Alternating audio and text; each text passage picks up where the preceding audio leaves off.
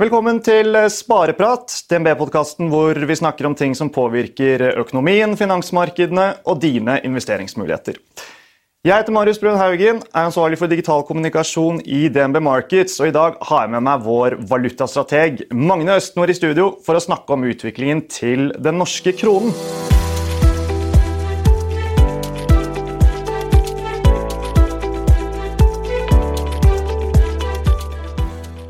Velkommen hit, Magne. Er du klar til å prate kroner? Absolutt, alltid det. Så bra. Den kraftige kronesvekkelsen som vi har opplevd de siste årene, den viser jo få tegn til å avta. Og i en verden hvor alle andre sentralbanker nå signaliserer flate eller lavere renter, og Norges Bank sier at de nesten garantert skal heve renten, så fremstår jo dette her som rart, i hvert fall da med min utrente kronekunnskap. Så derfor så håper jeg at du som jobber med dette her og snur på krona hver dag, har en forklaring på hvorfor den er så svak.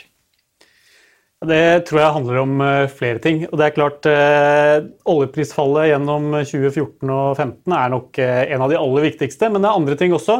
Det globale bildet er usikkert og har vært usikkert over lengre tid. Og så handler det om at markedet også har endret seg de siste årene. Men er du overrasket over at ikke kronen viser flere tegn til styrke? Ja, det er jeg.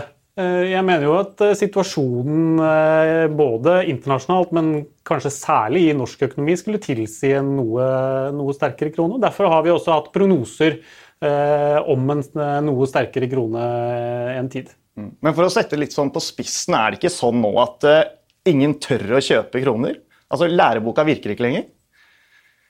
Jo, det er nok en oppfatning som er i ferd med å befeste seg blant aktørene i markedet. Er det sånn at vi kan risikere her at vi ser 10 blank for euroen mot kronen før vi ser 9,50-9,40? Altså, de siste årene har jeg i hvert fall lært meg det at man skal aldri utelukke noe, og i hvert fall ikke i valutamarkedet. Nå handler vi jo ikke så veldig langt unna 10 mot euro heller, så det er kortere dit enn det er ned til 9,50. Vi sitter i samme rom til jobb til daglig, Magne.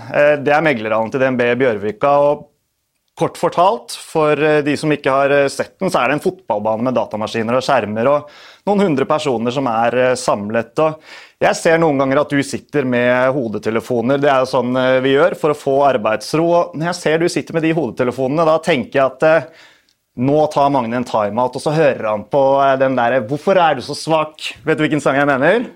Har jeg rett i det? Ja, hvis det er en henvisning til Gry Annike Jarlums «Svake mennesker», tror jeg det heter. Så jeg var aldri noen fan av den. Men nei. Litt inn i settingen da. Nei, det handler om, som du sier, at vi er jo drøyt 200 pers i samme rom, så litt arbeidsro, det er målet med musikk på ørene. Men har du blitt frustrert noen ganger, eller over hvor svak kronen har vært, når den egentlig, som vi var inne på i sted etter læreboka, burde vise mer tegn til styrke? Det frustrerende ligger jo i det at man føler man ikke alltid forstår. Og nå har jeg jobbet med valuta noen år. Jeg føler vel det ikke har blitt lettere med årene, kanskje snarere tvert imot. Nå hevet jo ikke Norges Bank renten på mai-møtet, men Olsen, sentralbanksjefen, han er vel så tydelig han kan bli om en renteheving, og at den kommer i juni 2019. Vil du si at valutamarkedet har tatt inn over seg at styringsrenten skal videre opp i Norge? Det er jo sånne vurderinger vi ikke har noe presise mål for, men og du kan jo si nå har krona svekket seg, vi er opp 25-30 øre mot euro bare de siste 2-3 ukene. Da er det rart at vi står overfor ytterligere rentehevinger her hjemme, men jeg tror vel vi er i en situasjon nå hvor rentedifferansen mot utlandet ikke betyr så mye for krona. Så jeg tror nok krona kan styrke seg noe, men bare rett i forkant av rentemøtene, og det var jo litt sånn vi så både i desember i fjor, selv om og nå kanskje særlig i mars da. Eller er det sånn at markedet mener at Olsen og Norges Bank kommer til å bøye av? Den tvilen, den lever i beste velgående. Med nesten samtlige sentralbanker, i hvert fall de store, med utsikter til uendrede renter eller rentekutt. Så det litt sånn vannet renner nedover, og vi i lille Norge til syvende og sist blir nødt til å følge de store gutta. Ja, har man hørt på Norges Bank de siste årene, så det jo ikke til å unngå å ha fått med seg at de nevner hvor avhengig vi av utlandet, at vi en liten åpen økonomi, og det jo noen som sågar har sagt at pengepolitikken i prinsippet ikke helt uavhengig, fordi det andre sentralbanker som bestemmer. Så da det litt vanskelig å tro Norges Bank på det de sier. Det det. I hvert fall litt lengre frem i tid. Nå nærmer det seg 17. mai, Magne. Selveste grunnlovsdagen. Vi tar det jo som en selvfølge at vi har vår egen valuta som beveger seg etter de markedsregulerte kursene. Og det har jo vært testet andre ordninger også, opp gjennom tidene, men alt i alt så skal vi være glad for at vi har det systemet vi har. Vi skal være veldig glade for det. Kronesvekkelsen har vært utrolig viktig bare de siste årene i kjølvannet av oljeprisfallet. Norges Bank har gjort noen beregninger som peker i retning av at den kronesvekkelsen har i seg selv bidratt til å løfte veksten her med 1 prosentpoeng i 2017. Så det jo ikke så lenge siden vi har hatt en eurokrise, og jeg tror jo, hvis vi sammenligner oss med land som Hellas eller Italia, så skal vi jo være veldig glad at valutakursen har tatt mye av støyten. De har jo ikke hatt samme mulighet som oss. Kryptovaluta, det jo noe mange opptatt av om dagen. Det noe du bruker tid på, Magne? Og kommer det noen gang til å ta over for det valutasystemet vi har i dag, tror du? Jeg bruker ikke så veldig mye tid på det, det gjør jeg ikke. Foreløpig så har det ikke så mye med valuta å gjøre, egentlig. Men det klart, vi ser jo at sentralbankene vurderer nye løsninger, særlig med hensyn til det vi kaller for digitale sentralbankpenger. For vi har jo et pengesystem i dag som bygget rundt bankene, og sentralbankens rolle som på en måte den som har rett til å produsere penger. Så Riksbanken i Sverige jo de som har kommet lengst på dette. Så men det noe litt annet enn kryptovaluta som sådan. Så kryptovaluta bruker jeg veldig lite tid på, egentlig. Men den underliggende teknologien og at den vil kunne endre ting ganske radikalt, det skal man ikke utelukke at kan skje. Nei, absolutt ikke, og vi kommer til å se en endring i både hvordan pengesystemet satt opp, og hvilke roller sentralbanken også har. Det helt klart. Jeg var inne på 17. mai, Magne, og på 17. mai da går jo is ned på høykant over det ganske land, og ganske mye kronesis, og det gleder vel en kroneekspert, vil jeg tro, og uten å dra det ordspillet her alt for langt. Vet du når kronesisen faktisk kostet en krone? Du vet hva, jeg hadde faktisk som oppgave da jeg som student jobbet i Norges Bank å finne sånne gamle priser. Så jeg husker ikke når den kostet 1 krone, men jeg husker at da den kom, kostet mindre enn 1 krone, for det synes jeg var litt paradoksalt. En ganske lett oppgave da, fordi alt du trenger å gjøre jo å google det på nettet, og så kommer det opp ganske kjapt. Det sant, det sant. Det var fra 1955 til 1970, da ifølge Diplomis kilde i internett. Jeg vet ikke om det stemmer med din oppgave. Ja, det stemmer helt sikkert, og til mitt forsvar her så var det ganske mange flere ting jeg skulle finne gamle priser på, så derfor da var Diplomis var noe av det letteste. Men nok om det, altså nå koster jo kronesisen rundt 30 kroner eller noe sånt i kiosken, og det tar oss videre til det neste poenget, som nemlig prisveksten, eller inflasjonen om du vil, for inflasjonen den har jo overrasket på oppsiden den siste tiden, eller perioden om du vil, og det sier i hvert fall Norges Bank, og når vi står her så har vi akkurat fått ferske tall som viser at den trenden vel fortsatt intakt, og isolert sett så taler vel det som skjer med inflasjonen for høyere renter og en sterkere krone. Absolutt. Og det jo noe av grunnen til at Norges Bank har satt opp renta, og det noe av grunnen til at Norges Bank vil fortsette å sette opp renta. Riktig nok så tror jo vi nå at en del av denne inflasjonsoppgangen har jo også med kronesvekkelsen å gjøre.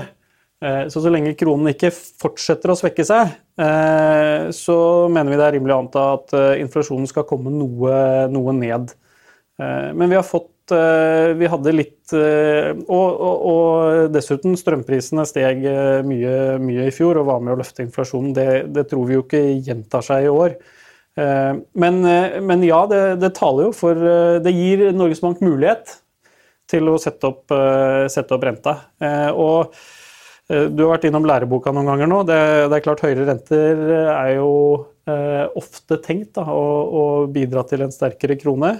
Vi tror jo at det kan komme til et punkt hvor rentedifferansen blir så stor. Nå har vi en rentedifferanse rundt 160 basispunkter mot euro.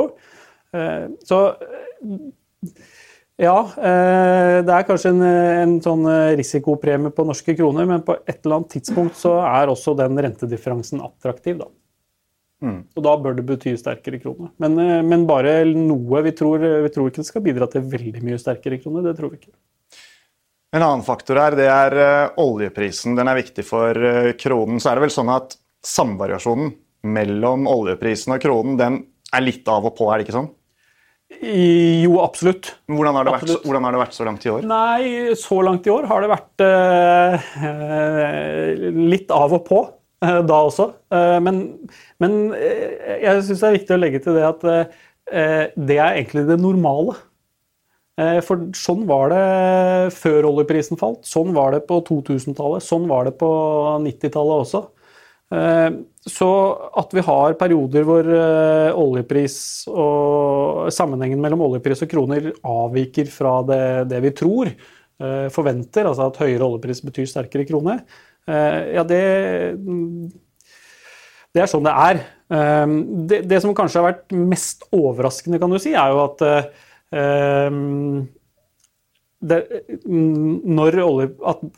de gapene som har oppstått noen ganger, ikke har blitt lukket ved at høyere oljepris kanskje noen dager betyr sterkere krone, men at det ikke sånn at hvis oljeprisen stiger uten at krona følger etter, så henter ikke krona inn igjen det etterpå heller. Og ser vi på, jeg så på hvor mange dager det at sammenhengen sånn som vi tror, og det ikke mer enn omtrent halvparten av dagene at en endring i oljepris den ene veien går med riktig vei i krona. Og sånn har det heller ikke vært tidligere. Så det egentlig sånn det alltid har vært, altså? Ja. Jeg vil egentlig hevde det, selv om jeg skjønner at det vanskeligere å selge det argumentet nå kanskje enn det var for noen år siden. Men oljeprisen jo en ting. Det lett å glemme kanskje at gassprisen også spiller inn her. Det noe som har vært å se på i forhold til kronekursen? Det spørsmålet fikk jeg fra en kunde for en tid tilbake, og jeg skal innrømme at jeg ble litt svar skyldig.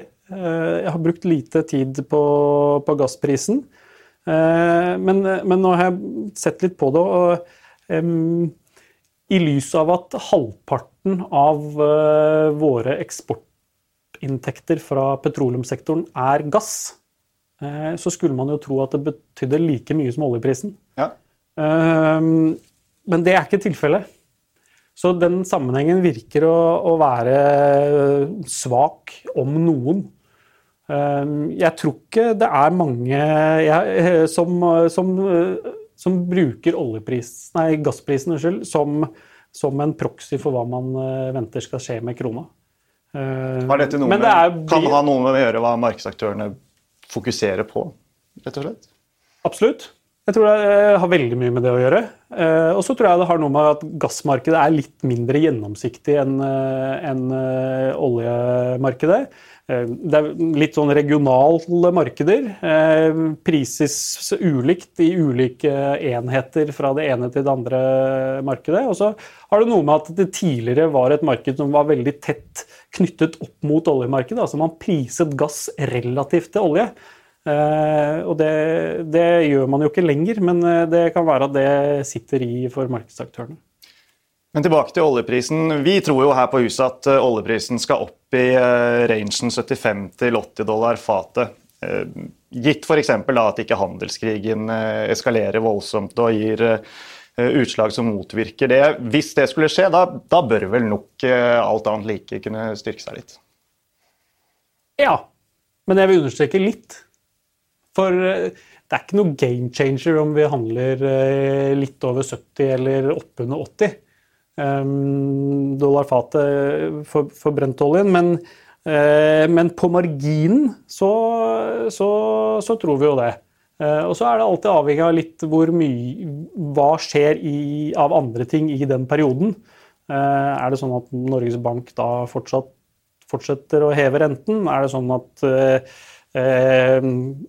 risikoviljen avtar i samme periode, ja, så det ikke sikkert det betyr så mye for krona. Og så det kanskje også viktig hva som skjer med oljeprisen, ikke bare på frontkontrakten, men lenger ut på kurven og så videre. Sikkert mye som spiller inn, men hvis vi går videre til handelskrigen, for den kommer vi jo ikke utenom, den åpenbart viktig. Og det jo sånn at den globale risikoappetitten, den viktig for kronen. Det pleier du å skrive i rapportene dine. Og norske kronen den regnes jo som en eksotisk valuta. Og når investorene verden over skal ta ned risikoen, så en exit fra norske kroner typisk en het kandidat. Det noenlunde riktig, det ikke? Absolutt. Vi må stadig minne oss på det selv på at kronen en bitteliten knøtt av en valuta. Det bare verdens 14. mest omsatte valuta. Det bare 2% av verdens omsetning i valutamarkedet som har med kroner å gjøre. Så vi betyr marginalt lite for de store aktørene. Men hvordan tar du da høyde for dette her når du lager anslag for hvordan kronen skal utvikle seg? Fordi det kan jo være til dels ganske kortsiktige stemningsskifter som veldig vanskelig å forutse. For eksempel hva som skjer i handelskrigen. Ja, det nesten det vanskeligste å forutse. Så vi prøver å gjøre oss opp en mening av hva som skjer internasjonalt, både vekstbilde og sentralbanker internasjonalt, men også selvfølgelig alle disse risikofaktorene. Så i sånn sett så jo ofte krona, siden det utviklingen i risikobildet betyr mye, så jo krona også et spekulasjonsobjekt på nettopp utviklingen i de risikofaktorene, og da særlig handelskrigen. Men vil du si at norske kroner har vært usedvanlig sensitiv for det vi på dårlig norsk kaller risk-off i år? Eller det som normalt? Ja, hva normalt? Jeg tror nok i år har vært ganske likt som det har vært de siste årene. Det vil jeg nok si. Men at den mer sensitiv for risikobildet nå enn den var for 10 år siden, det det liten tvil om. Men har du sett noe annet da? Har du for eksempel sett at effektene har vært større på den norske kronen enn på valutaer i andre fremvoksende økonomier, for eksempel? Nå handler nok norske og svenske kroner, må jeg få si, mer i takt med valutaer i fremvoksende økonomier enn hva de også gjorde tidligere.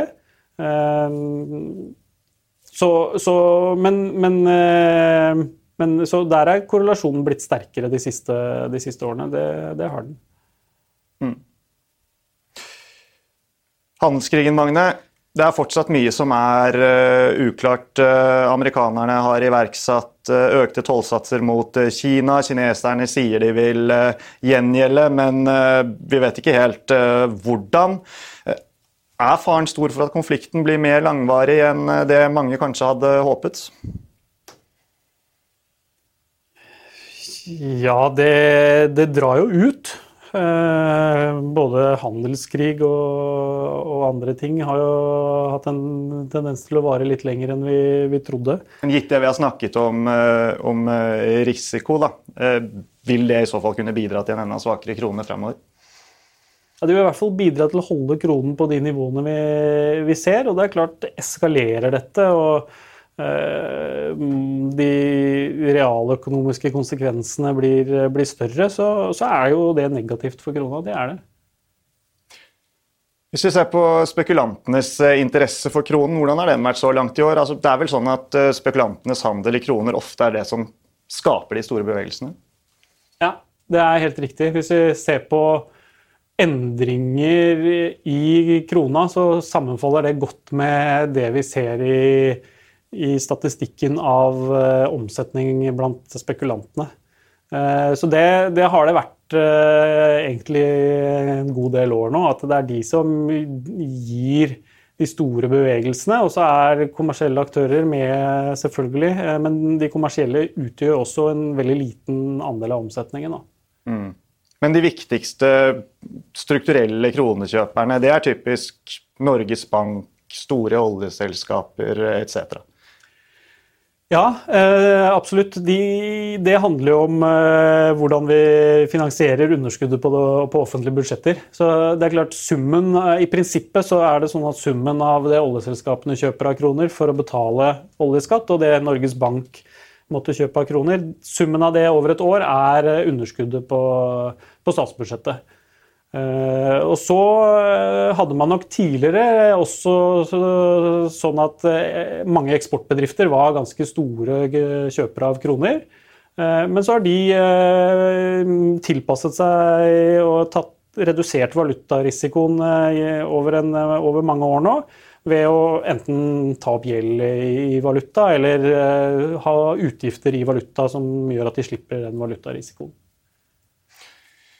Hvis vi går videre, så det sånn at sesongmønstre, det ser ut til å være to stykker som ganske dominerende, i hvert fall hvis man tar et sånn lett blikk på det. Da det utbyttetiden, og så det rundt årsskift. Euro mot norske kroner var jo tid rundt årsskift, og det har jo skjedd flere år på raden, og det virker nesten å være like sikkert som at vannet renner nedover. Har utbyttesesongen også spilt seg ut, slik det ofte gjør, og blir det noe klokere på hvorfor man ser tegn til disse sesongmønstrene? Ja, utbyttesesongen har jo definitivt, vi har jo, som vi var inne på, sett en krone som svekket seg kraftig nå de siste 2-3 ukene. Sånne sesongmønstre jo litt sånn, skal man tro at de gjentar seg, så må det jo være fordi det noen strømmer man tror gjentar seg år om annet. Det jo derfor du var jo innom utbytte, og det jo klart, vi har utlendingene eier jo en stor del av Oslo Børs, som lager drøy tredjedel. De eier enda mer i norske statsobligasjoner, 2/3 av utestående på utenlandske hender. Men vi ser jo ofte at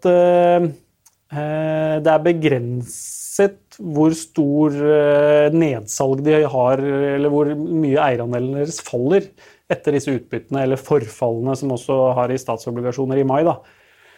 Så min tese jo at man holder andelen i porteføljen i norske kroner ganske konstant. Sånn at selv om det mye penger, og vi snakker milliarder av kroner i både utbytte og i forfall stat, så jeg usikker på hvor mye av det som faktisk veksles. Da har jeg mer tillit til det vi ser mot slutten av året, for da ser vi en del kommersielle strømmer år om annet, som med kronesalg, og det klart, mye av dette handler jo om at når et mønster gjentar seg, så blir det en selvoppfyllende profeti. Sånn sett så jo, ikke sant, man vet jo akkurat hvor mye utbytte som kommer, flere uker i forveien, og man vet jo ganske godt hvor mye som tilfaller utlendingene. Så det jo helt forventet, og med valutamarkedet som et, ja, jeg skal være forsiktig med å kanskje kalle det effisient, da, men det jo nærmeste vi kommer et perfekt marked. Ja, så skal jo det tas inn i prisen med en gang, det i prinsippet. Så det skal ikke gi de store konsekvensene. Men når det sagt, så det klart det har en tendens til å bli selvoppfyllende, dette. En annen sesong som nærmer seg, det sommersesongen, og i juni, slutten av juni, så det 3 år siden folkeavstemningen som førte til at Storbritannia vedtok at de skulle melde seg ut av EU. Og jeg husker, Magne, at vi sto her i Meglerhallen, både du og jeg på morgenkvisten og holdt på med noen oppdateringer. Klokken var sånn knapt nok 6 eller halv 7. Og det føltes jo veldig alvorlig der og da. Så ble det en ganske heftig dag i markedet, men heldigvis kan vi si, så roet jo ting seg relativt fort etterpå. Men nå, altså 3 år senere, så jo dette rundt Brexit fremdeles uavklart. I hvilken grad bidrar Brexit til å skape usikkerhet rundt kronen nå?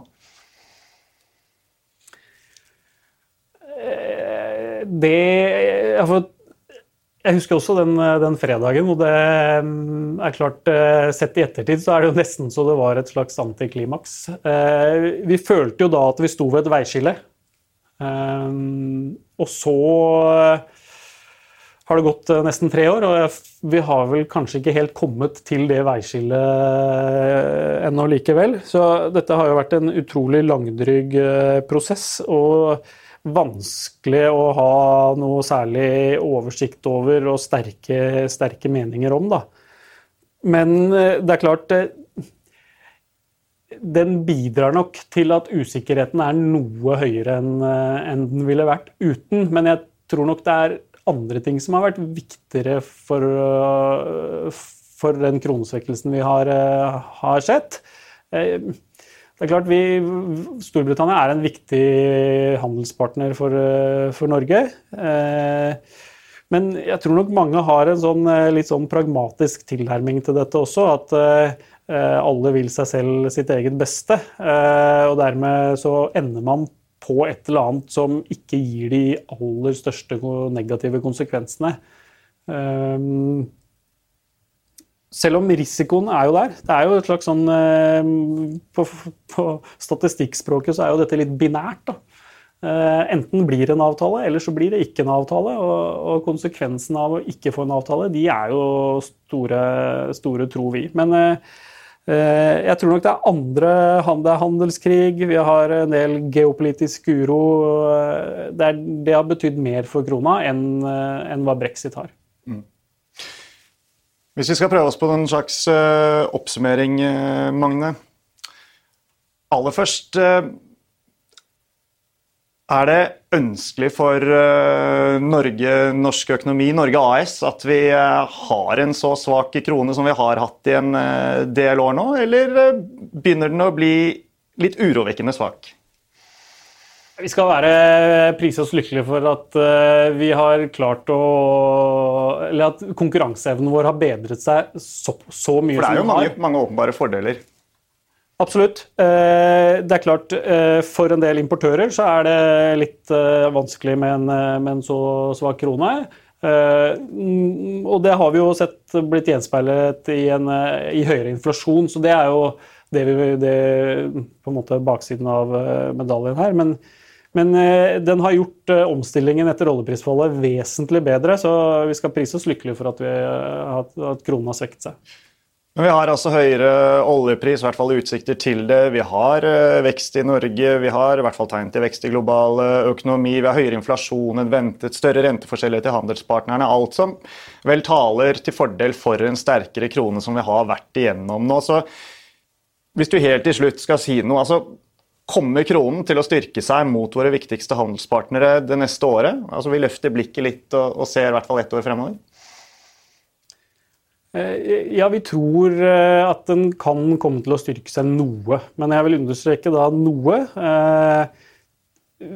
De vanlige forklaringsfaktorene jo positive i forhold til kronen, men de veier nok mindre for veldig mange aktører enn de gjorde tidligere. Så det klart det kan dukke opp nye usikkerhetsfaktorer. Det kan være handelskrigen eskalerer, eller det kan være at uroen i enkelte land tar seg opp. Og det vil kunne endre det bildet. Men vi har hva skal jeg kalle det, forsiktige optimister på kronas vegne, uten at vi tror på noe kronerally. Da tror jeg vi sier at nok nok, og så runder vi av for i dag. Så da gjenstår det bare å si tusen takk til deg, Magne, for at du var med, og takk til alle dere som hørte på.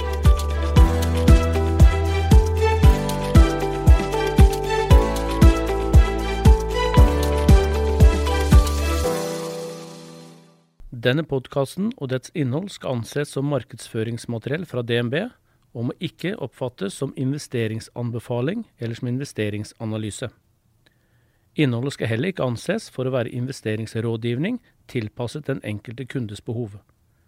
Informasjonen som gis i podcasten kun ment som generell spareveiledning og ikke ment å utgjøre juridisk, finansiell, kommersiell, skattemessig eller regnskapsmessig rådgivning. Innholdet i sendingen ikke gjennomgått eller godkjent av DNB Markets avdeling for analyse. Alle uttalelser reflekterer DNBs vurderinger på tidspunktet for den aktuelle sendingen, og kan i etterkant endres uten nærmere beskjed. DNB ikke ansvarlig for hvordan informasjonen i podcasten benyttes eller tolkes.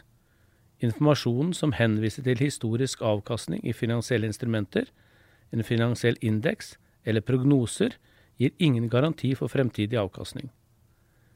DNB gjør oppmerksom på at enhver investering i et finansielt instrument forbundet med risiko for økonomisk tap. Finansielle instrumenter kan både øke og minske i verdi, slik at avkastning kan bli negativ som følge av kursfall. DNB tar intet ansvar for direkte eller indirekte tap og kostnader som måtte oppstå ved bruk av den informasjon som gis i podcasten.